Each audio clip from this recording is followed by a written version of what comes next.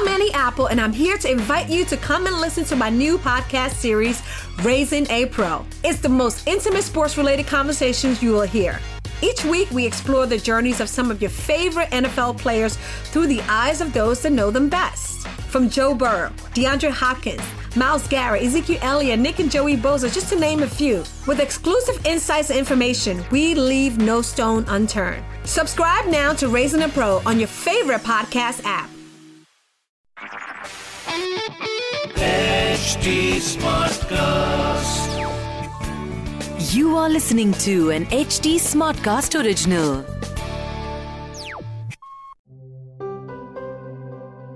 Hi, here's hoping you're well and safe. Considering the spread of novel coronavirus and its consequences, we at HT Smartcast have compiled a list of our most popular episodes about the pandemic from January till today. These have been covered by some of HT Media's most renowned journalists.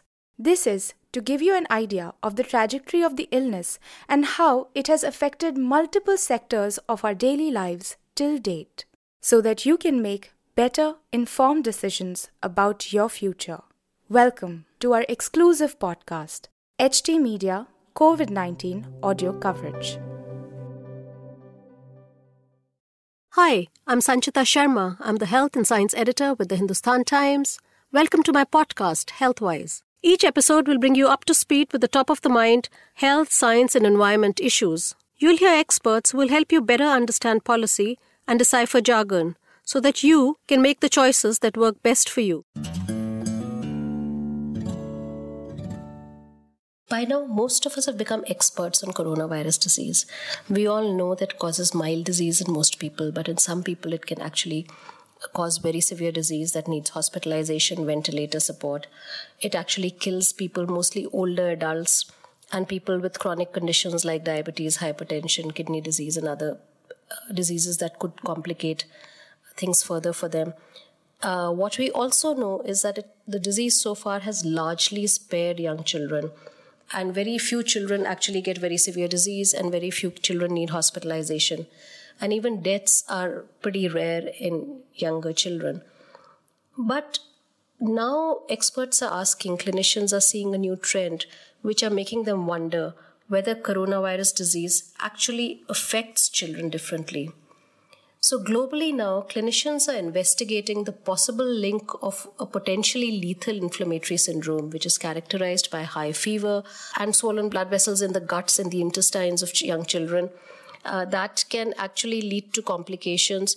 And this, they think, is linked to coronavirus disease. So what is this condition? Well, over the past few weeks, there have been about 100 cases of young children. And these are like children, usually under 5, who've been admitted to intensive care units with toxic shock, with symptoms very similar to a disease called the Kawasaki disease. Now, this has been seen in hospitals in the US and the UK, in France, Italy, Spain, Switzerland. So much so now that the World Health Organization is beginning to investigate the possibility of the link of the syndrome, of Kawasaki syndrome, with coronavirus disease. Now, what is Kawasaki syndrome? Well, it's an illness of unknown cause that affects the blood vessels of the heart and other organs. So the symptoms, like I said before, include high fever, but some children can get very low blood pressure suddenly. There's rash, they have difficulty breathing, and it usually affects children under 5 years old. About a third of the cases in India are in older children.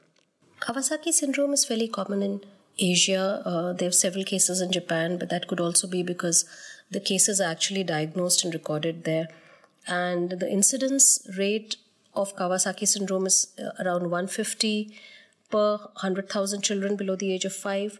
But what experts again say that it could be that it largely remains undiagnosed in India. And there was a study that was published in the Global Cardiology Science and Practice journal, which said that boys are at a slightly higher risk than compared to girls, with the male to female ratio being around 1.5 to 1% in India. So what's happening now is that many of the children who are being treated with this new syndrome, and it's not that very common in the US and in Europe. So what doctors are finding there is that some of these children with Kawasaki syndrome are also testing positive for coronavirus disease. Some children have not tested positive, but then again, clinicians believe that it could be that they had the disease and they have recovered. So when they're doing the RT-PCR test, the children are not really testing positive because they've already recovered from the disease and the virus is cleared from their body. So there is no coronavirus-linked Kawasaki syndrome case that's been reported from India. But then again, we don't know because people are not really watching out for it. Not too many children have been diagnosed with the disease in India yet. So as of now, we're largely safe. But again, with higher awareness, I think our clinicians, our doctors, who are doing an excellent job of treating people in isolation wards, treating people with coronavirus disease, perhaps need to also watch out for Kawasaki syndrome symptoms in young children in India. What experts now say is that what coronavirus disease and Kawasaki syndrome have in common is the acute immune response that they trigger in the body, which makes the body go into shock. So what clinicians who are treating these children, what they're saying is that most of the children with the syndrome have had a severe and prolonged inflammatory response to coronavirus disease infection. And most of them have not had severe lung disease in the past, unlike the majority of cases in adults. So what they're saying is it's still an evolving situation. It is clear that these symptoms are reported in only a few of the children who are getting infected, but it's important for parents to know, who are worried about their children's health, that if the child appears to be going into shock, and I'm going to talk about the symptoms you need to watch out for later, they must rush the child to the hospital, because it could just be that they should not miss the symptoms of the child being sick, especially if the child has been exposed to somebody who is infected with coronavirus disease. So what then at the end of it, what we know is that children are not invulnerable.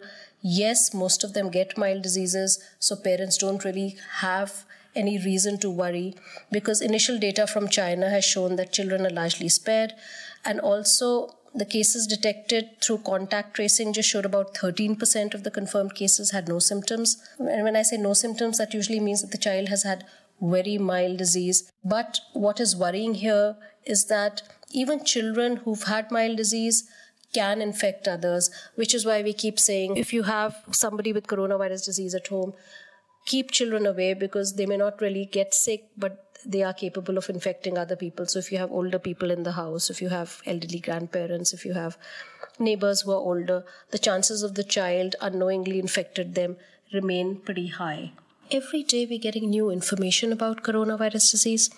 And now there's a new study from Germany which has found that children are as infectious as adults. So this was research done in one of Europe's largest university hospitals, which is in Berlin. And researchers there found that the virus in the respiratory tract, which is the main route of virus transmission, is not significantly different across age groups. So the amount of virus in the respiratory tract of children was as high as adults, which really shows that they can spread infection, because as we all know, coronavirus disease spreads through coughing, breathing, talking, sneezing, through respiratory droplets and respiratory aerosols that can be inhaled by another person, or they can fall on surfaces, contaminate them, and again, if the person touches that surface and then touches his face or mouth, can inhale these virus and get infected. But again, the good news for parents is that critical illness is very rare in children. Children just account for 0.6% of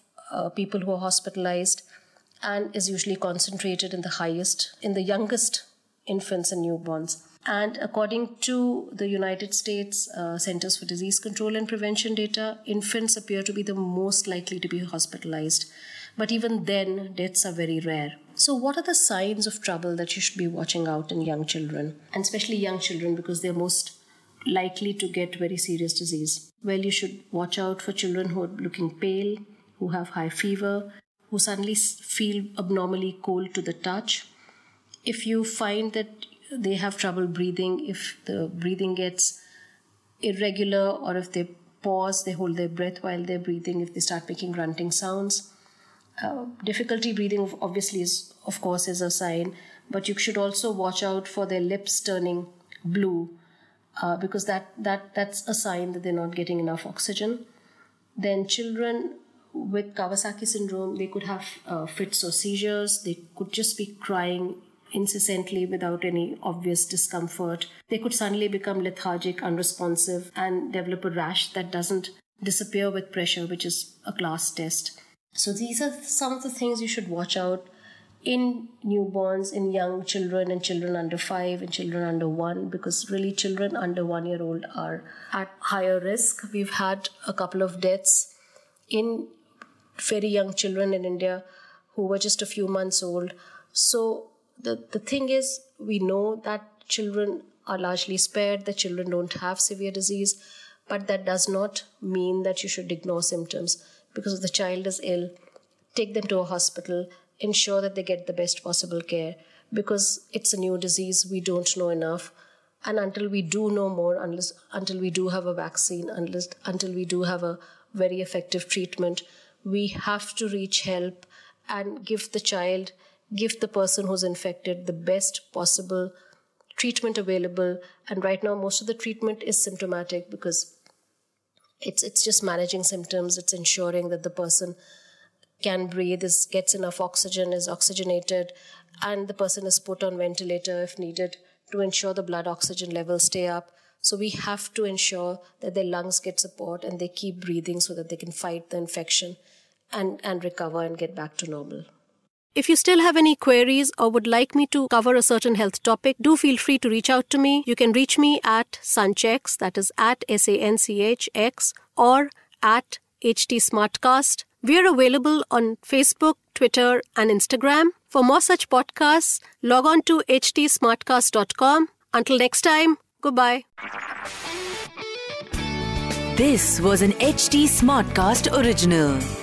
HT Smartcast. I'm Annie Apple, and I'm here to invite you to come and listen to my new podcast series, Raising a Pro. It's the most intimate sports-related conversations you will hear. Each week, we explore the journeys of some of your favorite NFL players through the eyes of those that know them best. From Joe Burrow, DeAndre Hopkins, Myles Garrett, Ezekiel Elliott, Nick and Joey Bosa, just to name a few. With exclusive insights and information, we leave no stone unturned. Subscribe now to Raising a Pro on your favorite podcast app.